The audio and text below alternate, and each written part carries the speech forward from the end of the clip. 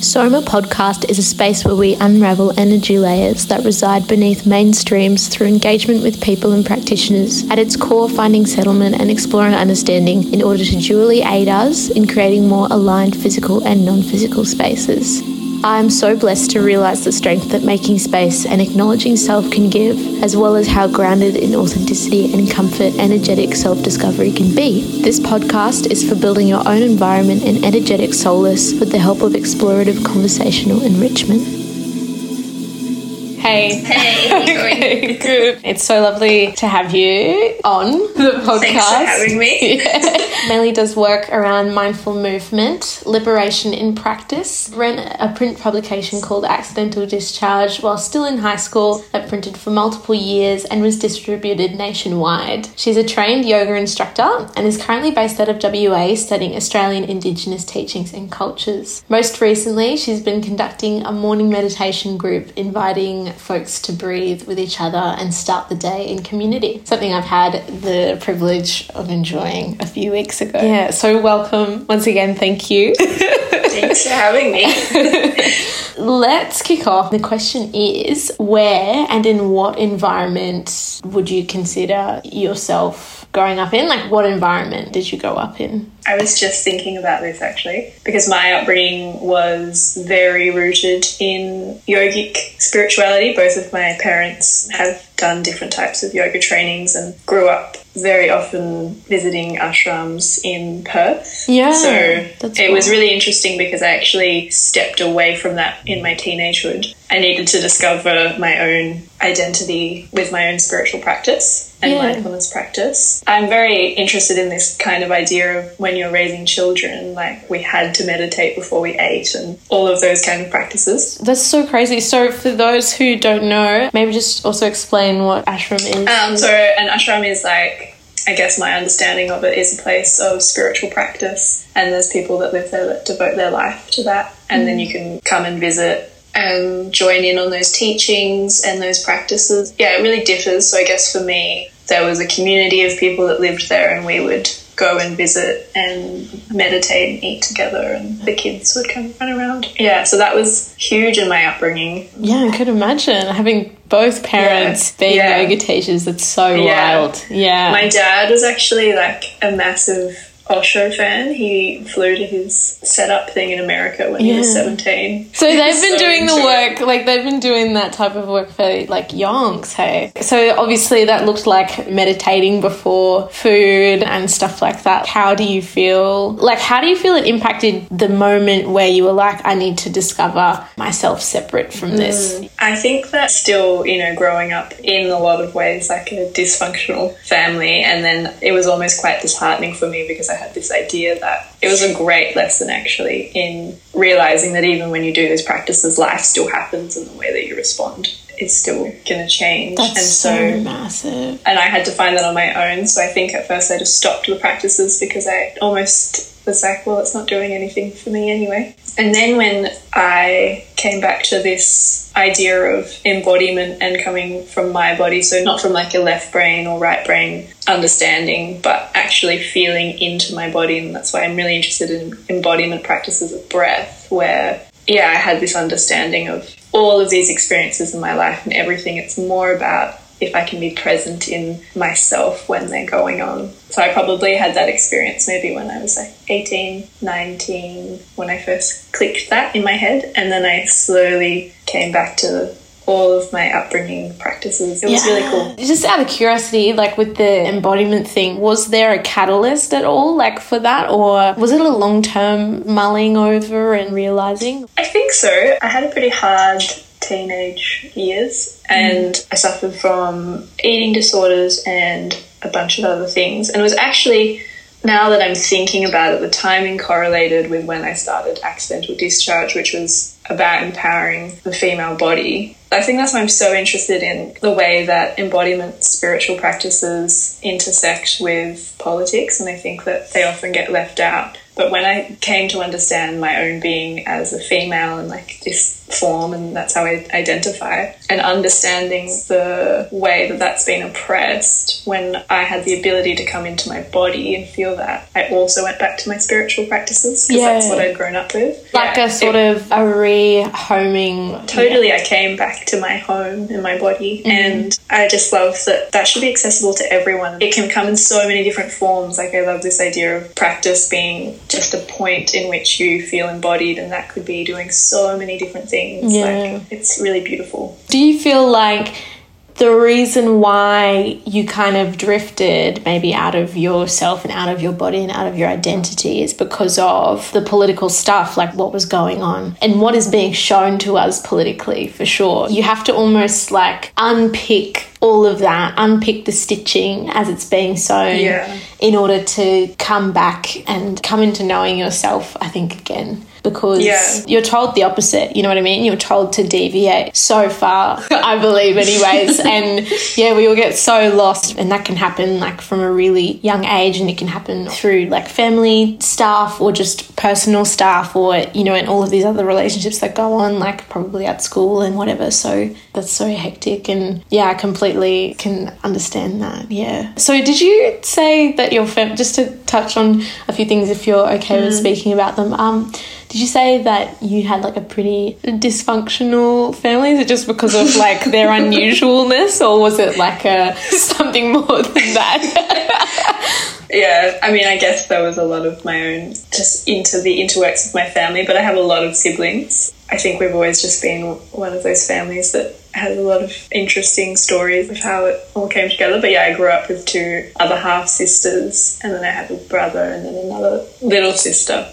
There was, you know, lots of, I guess, dealing with that, and my parents separated, and that was kind of a hard thing to navigate. Yeah, that would have been so hard for everyone. I guess it was dysfunctional in ways that a lot of our generation experienced. Yeah. Was it kind of consoling to have your siblings with you through that? Yeah. That would have been really huge, massive support and anchoring there for that. That's why your work that you're doing now is so important. I really am so fascinated by this idea of embodiment and like coming into your body, and also utilizing community and shared being as a means of strength or strengthening your knowledge of yourself, you know what I mean? Like that's such a cool idea. So I would love to hear what you think about what you're doing at the moment. I guess it was an interesting journey. Before I started teaching yoga, I was running Accidental Discharge. The way that I believe in what we were doing, me and Gemma, who's my business partner, she's the graphic designer and creative director, we were facilitating conversations for people to explore their empowerment within their own being through art and writing, which was amazing.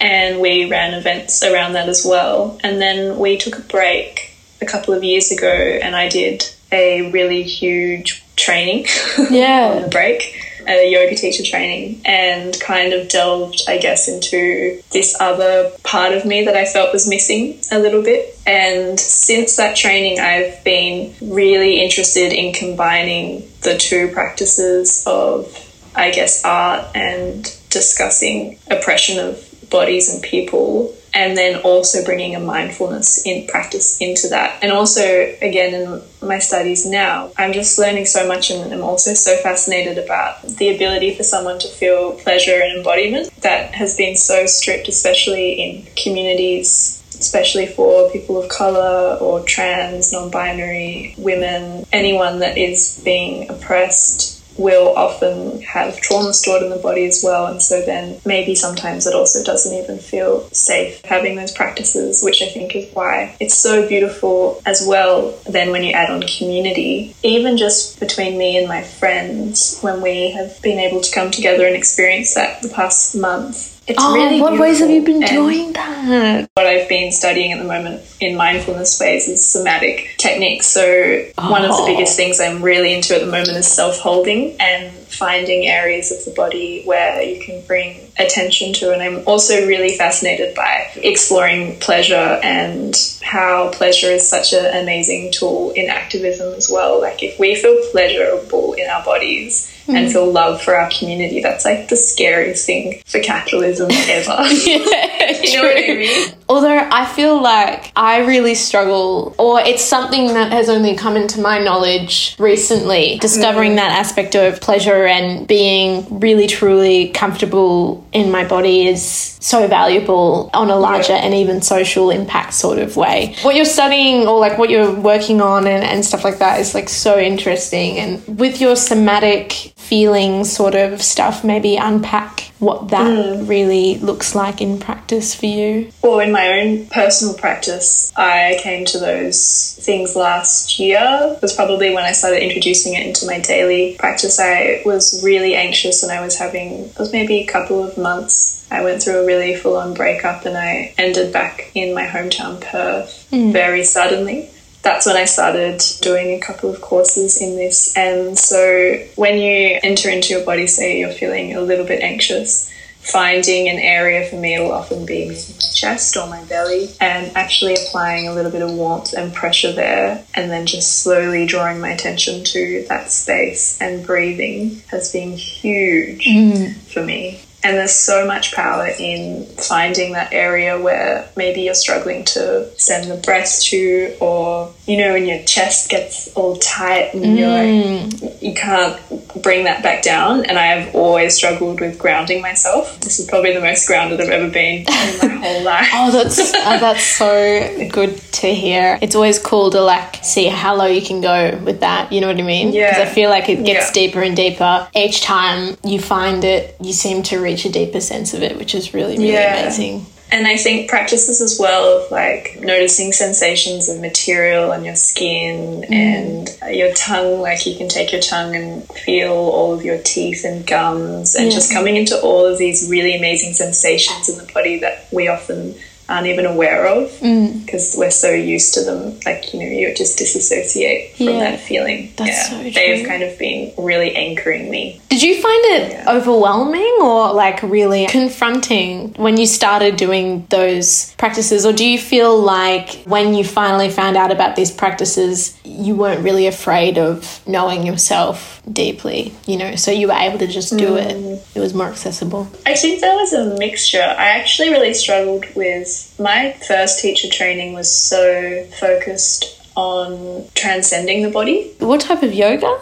It was Iyengar and then it was Amrit Yoga. So all of the meditation trainings are focused on this idea that you want to experience outside of the body, connecting in with spirit, which is definitely still a huge aspect for me, but I think my body is spirit and I don't want to transcend straight up. I want to experience it. Yeah. I think it was quite a old kind of a traditional Western approach to yoga that maybe is a little outdated. I don't think it's helpful to tell people who are having trouble in their body to just disassociate from it. We need to address that and go within ourselves to do that. Exactly. It's just bypassing otherwise. You're just so like skimming over. I'm clean, I'm clear. I've like reached a relative pinnacle of enlightenment, but everything else underneath is like a mess. That's what that usually looks like, I think. Or that's what a lot of those older teachings, Western teachings are inside of spirituality, and it's hectic. Undoing that. I really thought I was really in my masculine. Actually, this is kind of what made me think that I wasn't even spiritual, because I was so simple in the way that I thought about healing and being spirited and knowing yourself, right? Because I also really struggle with grounding and stuff like that. And so I was always really simple about it, you know what I mean? And how you utilize the body and your body specifically as a vessel to understand and that I really love environmental integration and like exterior sensation stuff affecting my body and then my spirituality and mentality and that centering me. But then you live in the city, going outside and sitting on the grass is like somehow not the equivalent of being a yogic teacher or being someone who is deeply spiritual. I feel like spirituality is for everyone, and I feel like the way that I like to think about it is a really simplistic way. I say simplistic, but I don't think that's what I mean. It's so interesting, isn't it? Yeah. In so many elements it is just really simple, but that's maybe why it's such a difficult practice to comprehend as well. Exactly. Yeah. And so integrating community into those ideas of like somatic healing and healing through acknowledging self, what does that look like? How do you usually do that? It's been interesting during this time, so it's been connecting all virtually via online chats. But when I was in Melbourne, I definitely have one friend. Her name's Albie. She's a creative dance teacher. She's about to open a yoga studio in Carlton. Amazing. Very soon, called Green Monday, a little plug. We run workshops together called Conscious Practice. I saw the whole those. idea is like where it came from, about community and embodiment practices. We wanted to find a way, I guess, to combine both of the practices and make it feel like a community gathering rather than a class with a teacher and a student. I saw your workshops, but you had already done them, so I'd missed out. I was like, oh, damn, you know, like I would have loved to have done a few of those. Talk a little bit about that work that you did in there and also what Albie's influence is. So we'll run them again when Green Monday reopens, but basically it started just creating a space for our friends who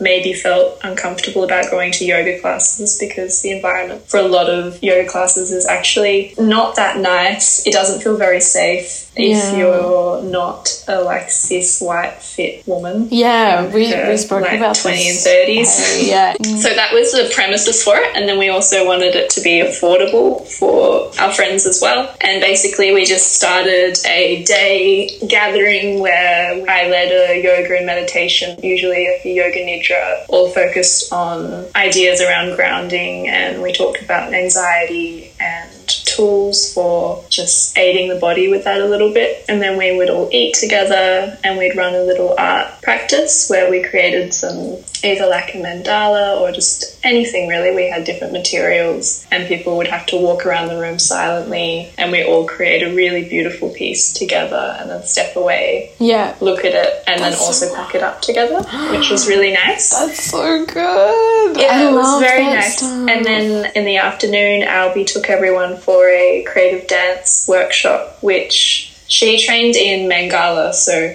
I don't know as much about it as her, but essentially it's also quite similar to yoga in many ways, but it's a way of moving your body and forming different shapes, but through dance and with music. But it's not like structured dancing with techniques and your body has to be in a certain position. It'll be like make a shape of a rock and then everyone can do whatever shape in their body that they think feels like grounded, or like walk around the room with a rope and pretend it's the heaviest rope, little activities. It was amazing. It was really beautiful. And then at the end we'd all share, and it was just so nice to see everyone from the beginning to the end, for people to have that experience and then from there feel like they could walk into a yoga class maybe or do something at home. Yeah. When usually it was like too intimidating to beforehand. Yeah, true. I love that, trying to integrate and involve people and immerse people in that way physically. I think that's so important. And I think, especially right now where we are societally, we actually do need reminding of the fact that we live on an earth with other people, you know what I mean? It's so weird. I think we all have our bubbles and our friends and our bits and bobs, which is good. But then, like, I used to try to do the same sort of thing with food. Last year I had a lot of dinners and I would often just invite anyone that I really deeply felt needed to be invited, like regardless of what friend circles were overlapping. And then for one of the last dinners that I got everyone to bring like flowers and branches and just something organic biota essentially. And yeah, we all assembled it together after having this like Christmas feast. That's so nice. Yeah, exactly. It was just the best. It was the most blessed thing, honestly. Like, there were heaps of people there who either came by themselves or like didn't know anyone. And yeah, it was just nice to see everyone really realizing other people, which I think we often can forget or neglect to do a lot of the time.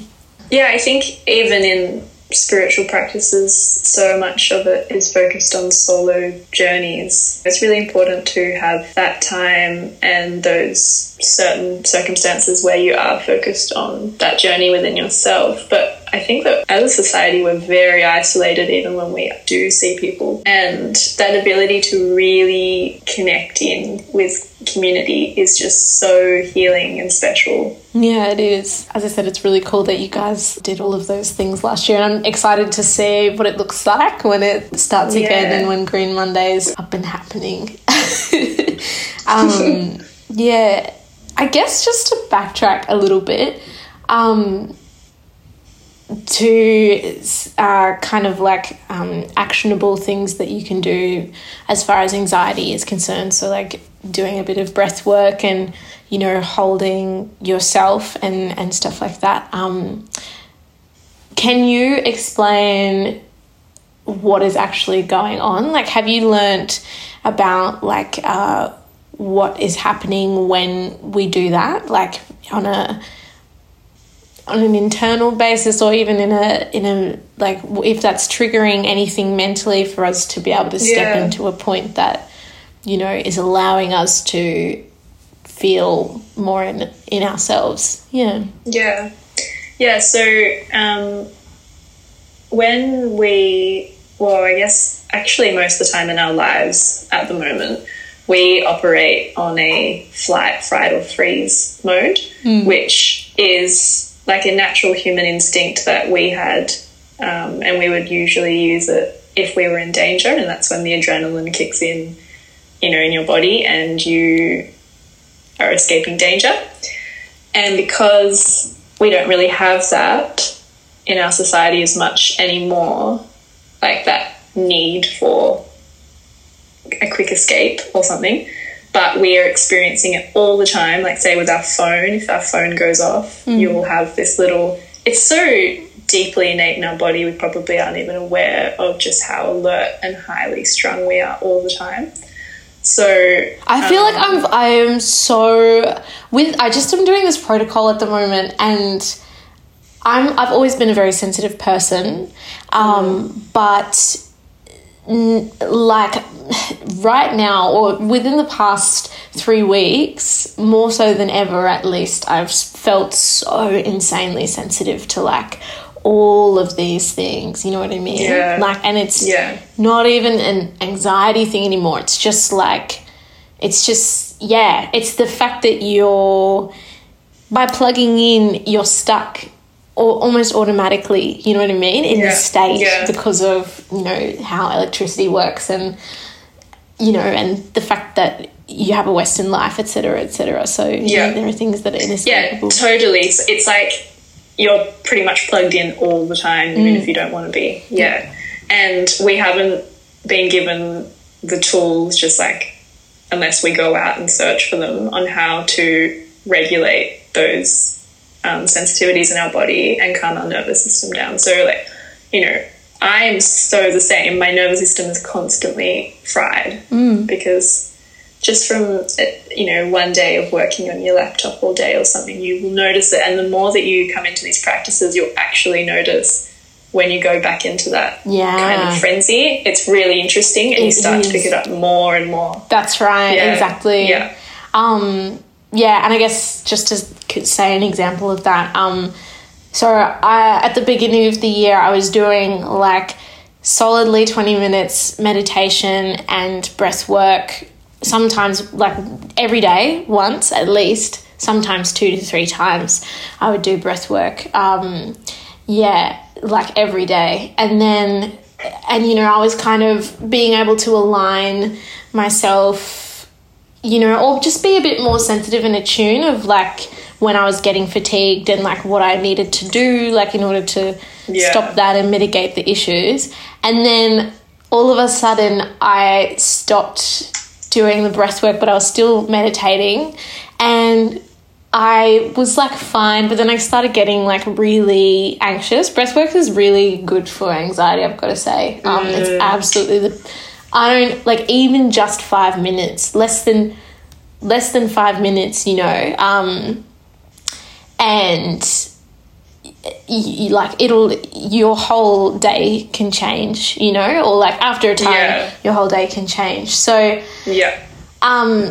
anyway, so I stopped doing the breath work but was still meditating, but then my anxiety spiked, and then I stopped meditating as well because I was too anxious, and so and then it created this like flow-on effect, and then I just could not do anything, and I was like constantly wired, and just it's been so insane. And I'm just getting back into the rhythm of breath work now, and already I can just, because during the time where I was not doing breath work, I was like taking heaps of adaptogens, you know what I mean, just to like soothe without having to do work to soothe myself, and then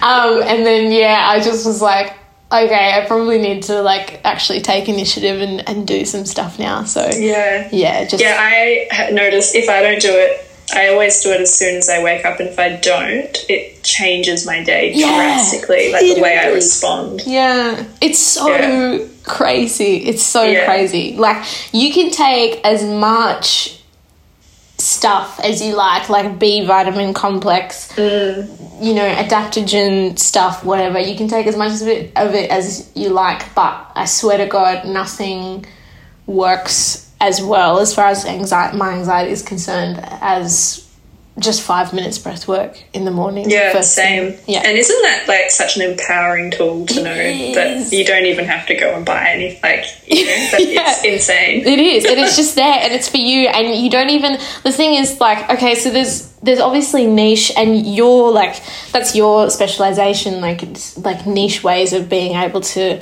breathe and how to really utilize it as a fully integrated tool. But if that's like daunting, you can just do like a quick guided one. I think they're like a minute and 30 seconds, I think, you know, and it'll have like headings for things, and you just pick one, and it's easy, you know what I mean? And it's just in and out. It's just through the nose, out the mouth, that's it, you know what I mean? Yeah. And then you're done. Even, you know, as soon as you take 3 deep breaths where you're focusing on, okay, I'm inhaling and I'm exhaling, inhaling, exhaling. You do that 3 times, you're already entering into the parasympathetic nervous system. So you're like coming out of that kind of frenzy and that real stuck anxious mode. Yeah. And like changing the way that your body's going to react to whatever the situation was. Yeah. It's so powerful. Yeah, you don't even need to, you know, you can build up to those things, but you can just start with, I'm going to take 10 deep breaths this morning. Yeah, true. Exactly. So good.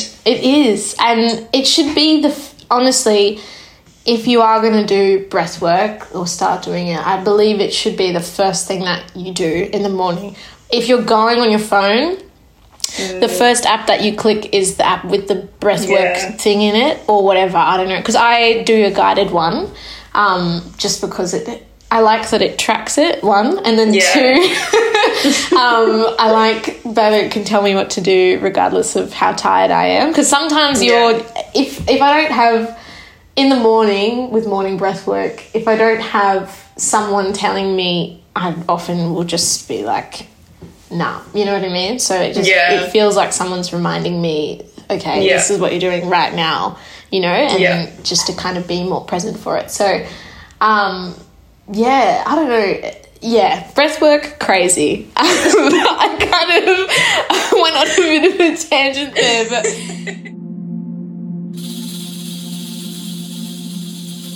Soma Performances and Gallery Space is currently operating digitally via Instagram. For more information on upcoming performances and gallery viewings, visit @SomaAI_ on Instagram. It's Friday, May 22nd. Emma Russick, Case Kea and Tom Cooney will be performing live on Soma's Story from 7:45 p.m. The The performance will be available for playback and downloading via our Bandcamp, somaari.bandcamp.com.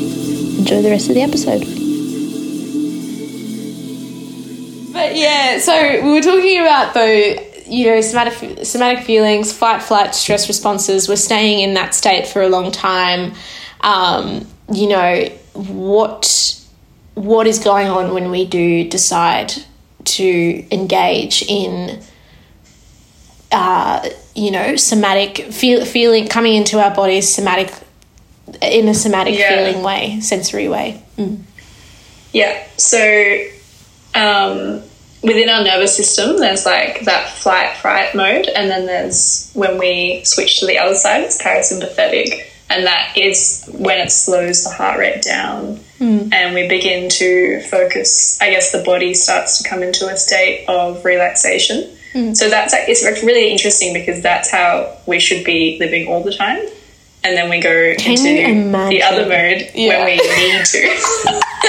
Can you imagine not having this underlying bubbling, like, little bit of around? Oh God, that'd be beautiful to go. It'd be so beautiful. I'd be getting so much sleep. And I wouldn't be succumbing to playing Words with Friends at at ungodly hours of the night. Yeah. Anyway. No, that's okay. It's really interesting, but that's why we come back to these practices, and I am such a huge fan of Yin yoga as well, which that's what the whole of the teaching is around. Yeah, unpack that, because I've heard so much about Yin yoga, and I've been hesitant to do heaps of reading into it. I'm hesitant to do heaps of reading into things without actually just doing them these days. Just because I feel like obviously everyone responds to things differently, and then you read something and it's someone's individual perspective on this thing that you could have a different feeling about. Yin is an interesting topic, isn't it? So I've trained in both Yin and also restorative, which they're both quite different, but they're, I guess, maybe I should talk about restorative. Yeah, we'll talk about both of them. I want to know. But okay, so with my constitution, if we're looking at Ayurveda, which is, I guess, that's in relationship, the philosophy in relationship with yoga. Is it always, or it's technically not always, but I think that it's should be, because that's how traditionally it's like the lifestyle to the practice in many ways. Okay. So your constitution, so I'm Vata. If I look at... Yeah, I'm Vata. If I look at... Yeah, it looks like that. I'm really into it. I'm really into Ayurveda, but I didn't realise that it aligned so closely to... they align. It's really interesting if you look back. That's what the teachings were. So my constitution should only be practicing certain types of yoga, and it'll change probably as I age, and it'll change depending on the person and who they are. I didn't realise you could change it. Yeah. What? Yeah. Oh my God, I thought you were stuck, Yeah, no. And so you have imbalance, you'll go in and out of different imbalances your whole life depending on your environment and what's going on around you. Yeah. I'm and then so curious. Sorry. What were you No. Go. I was just going to say, I'm so curious about what that looks like, the environment's impact. Sometimes it's blatant things, you know what I mean? But can you imagine if we understood how deep running these environments affected us, so that we were able to, inside of our modern life, this is my dream, inside of our modern life, we were able to integrate, and kind of play with our environment and get it to a way that's perfect for us at that point in time, and can also shift with us simultaneously, and is kind of adaptable in that way. And can you imagine? I don't know. I know. it's like, yeah, that's More probably sleep, my once least again. favourite thing, is that when you have to go out and do something but you know it's not right for you Yeah. at that point in time. Like, it'd be so cool if, we had the ability to honour when we need to rest, Yeah, because that's such a huge thing. it is. But I mean, that's kind of correlates with restorative yoga and this idea of regulating the nervous system. But basically, we don't know how to rest in our society. Like, we don't know where it's so... I still struggle with it sometimes. I feel so uncomfortable doing nothing. Like, just coming into... In restorative, the whole idea is that your body is actually in a state of restoring. So you shouldn't be feeling a huge stretch anywhere in the body. Like, everything should be held and supported. So say if you're in a child's pose, you'd have a bolster, you'd have blankets. Like, you should just be the most comfortable, yummy position ever. And it can be so hard because you'll be there for like 15 minutes. Yeah. And it's such an intense practice. And I don't think, that's so much harder than doing a vigorous vinyasa. Like, imagine... Yeah, it took me a really long time to be able to practice it. Yeah, now that you framed it in that way, I think I understand what happened. I did this online yoga teachings with Homebodies, which is an amazing class. Yeah, I love them. Yeah. I cried, though, after the Hatha flow, on the Monday Hatha flow, because... I felt so, because I think now that how you've explained it, restorative, I think all of Homebodies practices based around restorative yoga, because, the blankets and the comforting, which is absolutely not something that I'd ever experienced in my yoga practice before. I was doing yoga on the verge of Pilates. I was doing vinyasa flow, like big stretches, real, and so being reminded of myself and having the breath so deeply attached and integrated to movement was so confronting for me. And it actually, weirdly, it made me so uncomfortable that I think it stressed me out. But it was good. It was good because I was remembering myself. But it was insane. I was like, oh my God, why am I so emotional? And, why am I, what's going on here? You know what I mean? So it's good to know now what restorative yoga is. I think it's beautiful, because I think that is such a... great way to experience the practice. Like, if that's happening for you, it's like you're really in there experiencing it.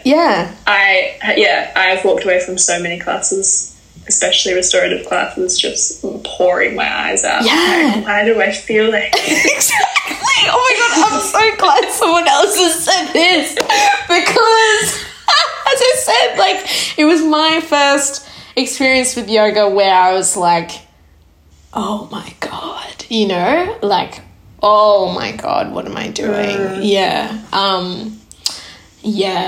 Anyways, so restorative yoga, yin yoga as well. Yes. Yes, so yin works on a different way in that you're... I haven't talked about yin in a really long time. So yin's actually based off... traditional Chinese medicine teachings as well. Okay. How is that involved in that? I don't know.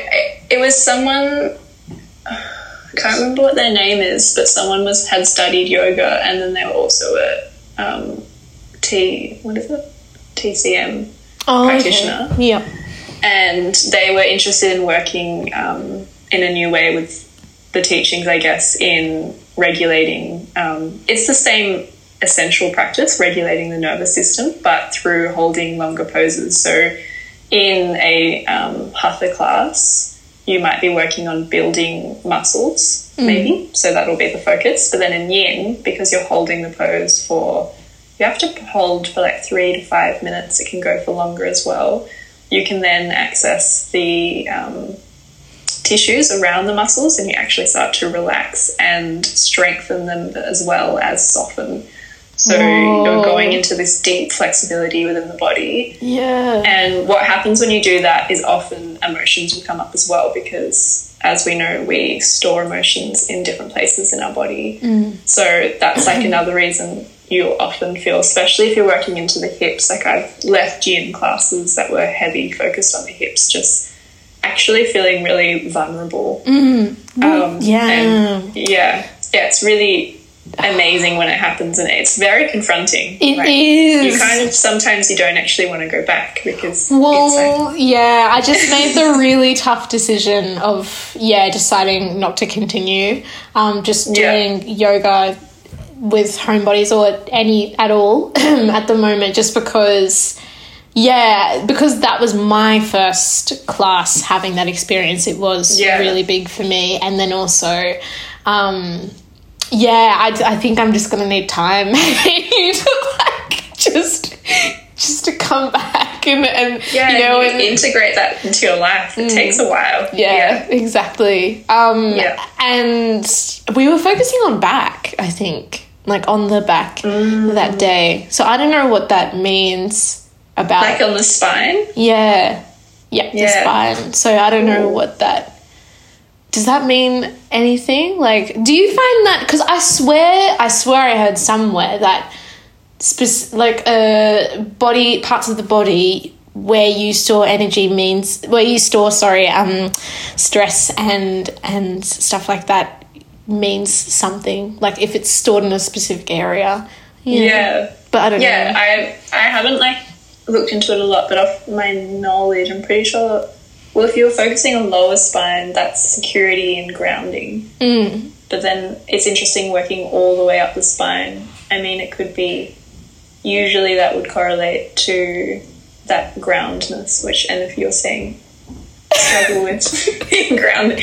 Well, you know what's interesting is that we're both so used to not being like that. So it's actually really confronting and scary to come into a space where you have to be accountable for being held in your body, and you just say, no, this isn't how I operate. Yes. And that's what I'm learning. That's why I freaked out. That's what I'm learning. That's what I'm having issue with. That's what I'm trying to move through. But I feel like I should probably keep doing the classes, but my instinct is to intellectualize it, you know what I mean, and try and unpack it in that way. And so now I'm like me. Yeah. And so now I'm like, keep the body here and the brain here, and so I'm doing a lot of that. I don't know, Bailey. I'm just like, I'm still learning. I think that's a big thing for me. I have heaps of shadow around that. Just feeling in my body, especially also because I'm trans as well. I think, just understanding and knowing myself is really scary, I think, for me, because I'm not fully, I don't know. I don't know. I've done so much work to distance myself from that, So that's huge then, like entering into a space of doing a class like that. Like doing that every week can actually also, this is another huge thing I think that needs to be talked about in the whole yoga world is like, you got to go at your own pace, and you have to have, if you're doing classes where you're coming into an embodied experience, and you don't have, so for my personal experience, I had so much trauma come up for me, and I wasn't seeing anybody to talk to about it. That's right, yeah. And it was like, I actually just went downhill for ages after my training, because I had no way of intellectualizing what was going on, because it was a body-based thing. That's right. And I'm so used to being like, blah, blah, blah. Yeah. No, that's... And, so I had to integrate it into my life, and it took like 2 years because I didn't know when it first happened what was going on. And what did you do to like integrate, you know what I mean? I'm curious because this is obviously something that I'm really coming up at right now as we kind of speak, you know what I mean? Like so what did you do? How did you do it? So when I finished my training, I went through a year of, it was very interesting. I still had my practice, I was still teaching actually, but actually I think this is good to talk about. I haven't really talked about it before. Mm-hmm. But yeah, my mental health was very low, and I'd had so much childhood trauma and body stuff come up for me. And when I must have been a year and a half, my mental health had deteriorated like very rapidly, and it was very interesting still connecting to that those mindfulness practices, but then also realizing. Did you say you also struggled with eating disorder stuff as well? Yeah. I also did really intensely, and so maybe that's something that just kind of sprung to me. Trigger, into your body, because that was my coping mechanism, was not being in it, and I wasn't given. I think it was actually, we have to be conscious of that. Mindfulness practices should go hand in hand with also going to therapy. Yeah, definitely. And no one really talks about that as much either. And I think that's where you start to integrate it, is when you can begin to discuss kind of what came up for you, and then you integrate that back into your life through the practices. Yeah. Yeah. I'm a huge advocate for good old therapy, yeah, alongside practice. I think it's really crucial, especially if you have had major trauma. And for me, trauma is obviously a spectrum, and everyone experiences trauma differently, and everyone's trauma is valid, is the other thing I will say. But the moment that you realize that something that happened to you was actually really bad or not right, and whether it was from someone else doing something to you, or you doing something to yourself, or something, whatever it is, the moment that you realize that you have to get that, you have to get the therapeutic aspects in place for sure, and you have to talk about it. Well, you don't have to talk about it, obviously, like, go at your own pace, but doing work like this, I think to a certain extent, is going to be really taxing if you don't also understand it logically, what happened to you,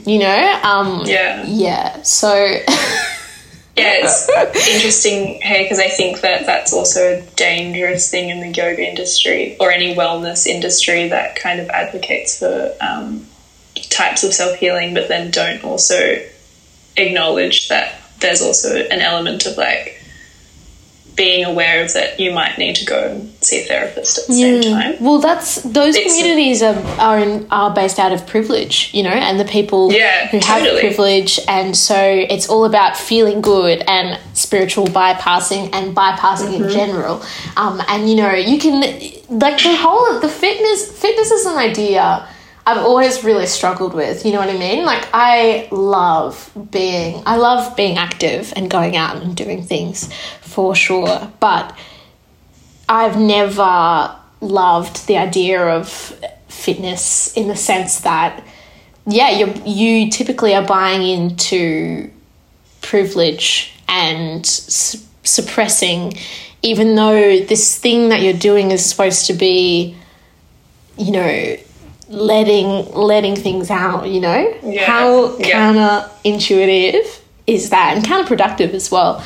You completely defeat the purpose. It's so bad that it's and it's happening so often. It's very, like, I think that it's a huge thing that needs to be talked about more and made more aware of, because yoga is totally part of the fitness industry now, which is so. bizarre. problematic in so many ways. It's so bizarre. It's so bizarre, like, because, you know, and when you think about it, the only way that it's really gotten there is by stripping it back and down and reducing it and, you know, to this concentrated thing of like, okay, what can we squeeze into this 60-minute session that we have? Okay, people want to be active. Like, they, you know, we need to get more active elements in here because people aren't interested in, you know, the meditation or the coming into your body or the any of that sort of stuff. Like, so how do we engage people? How do we get people back here each week so that you know, we can keep our doors open? So obviously it's a necessity thing to a certain extent, but like, it is really dangerous that that's happened with yoga, I think, specifically. Yeah. And all, you know, many other types of fitness things for sure. But, you know, because yoga is so, deeply spiritual, it's just weird, I think. It's very weird. This is so weird. We've spoken about so much and I still have so many questions. Let's round it out. One last question. You are currently studying Indigenous cultures, Australian Indigenous cultures and stuff like that. Way back at the beginning, you kind of spoke briefly about how you doing your studies are actually intersecting with the work that you already know, so yoga and meditating and community and how you look at community. I think that would be so interesting to dive into. Yeah, so I started studying at the beginning of this year, but I guess so my mum, on my mum's side, we're Polynesian, like Pacifica, from Hawaii. Cool. And the past couple of years I've been going there and spending time with my family there and learning about this whole other element of my life that was alluded to in my childhood, but I didn't know that much about because my grandparents were growing up during colonisation and highly affected by what happened there. So that kind of came into my sphere maybe 3 or 4 years ago, and I started doing more work around it, and I then this year decided to go and have a degree in Indigenous Studies because I think that it's such a huge one to unpack. Even just before when we were talking about trauma stored in the body, like we already know that you carry trauma from your parents and your grandparents and so forth back. Like there's a whole line of ancestral trauma that we store. Yeah. And when you talk about something as huge as colonisation, it's so big. But basically what I started realising a couple of years ago and even more so now as I'm studying is, so these mindfulness practices in the West, they're so centered around, well, firstly, it's so privileged and it's only really offered to people that can afford the luxury, in quotation marks, of accessing it. And that's where my ideas of community, I guess, have come in that I think it's actually a very Western approach of a kind of solo mission journey. I'm going to get to some place on my own and I'm going to be like a spiritual enlightened being, just me kind of orientated. And when you look at other cultures and the way that they live, like we have totally lost that element of community and taking accountability within your community as well, and that collective coming together. Yeah, so I started doing this study and it's incredible, and I just don't see how my spiritual practices can't acknowledge, like I need to be able to sit and acknowledge all of the complexity within this country that I have been brought up in, and acknowledge the complexity of the country that my grandparents were brought up in. And it comes back to that spiritual bypassing, and my spiritual practice is this whole world and like the fucking mess that it's been in and the amount of trauma that's been inflicted on people and the environment. They go so hand in hand for me, like one doesn't exist without the other. Yeah. And then we're from within that, I'm just, you know, the whole point of so much of colonisation, and also to the point of now where we're at in society, is disempowering people who have been marginalised. And the biggest thing that you can do within that is take empowerment of yourself and your community. There's this incredible essay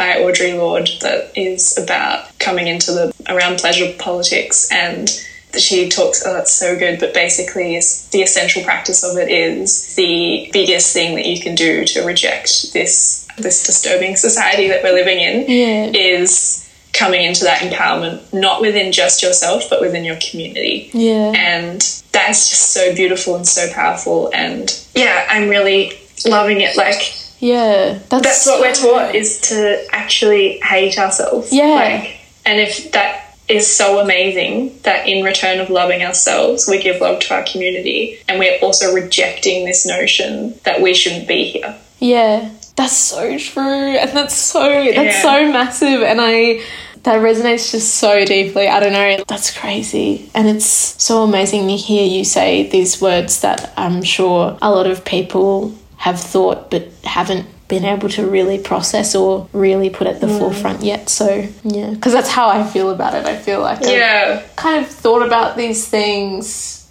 but then I'm still so immersed in culture and the disturbing society that we live in that I forget that little blip where I'm like, oh, what about me? And then also, what about others in relativity, you know? Yeah. Yeah. It's not easy, but it's just like the most radical thing that we can do is to love ourselves and our community. That's so just, it's so beautiful. Yeah. Oh, well, thank you so much, Maylee. This has been amazing, and it's been such a privilege to speak to you about all these things that I really love. it's and find really important. Thank you once again. Thank you for giving me the time to talk. It's all good. You can find Marley on Instagram at Marley Shanti, and links to any resources mentioned throughout the episode at our website.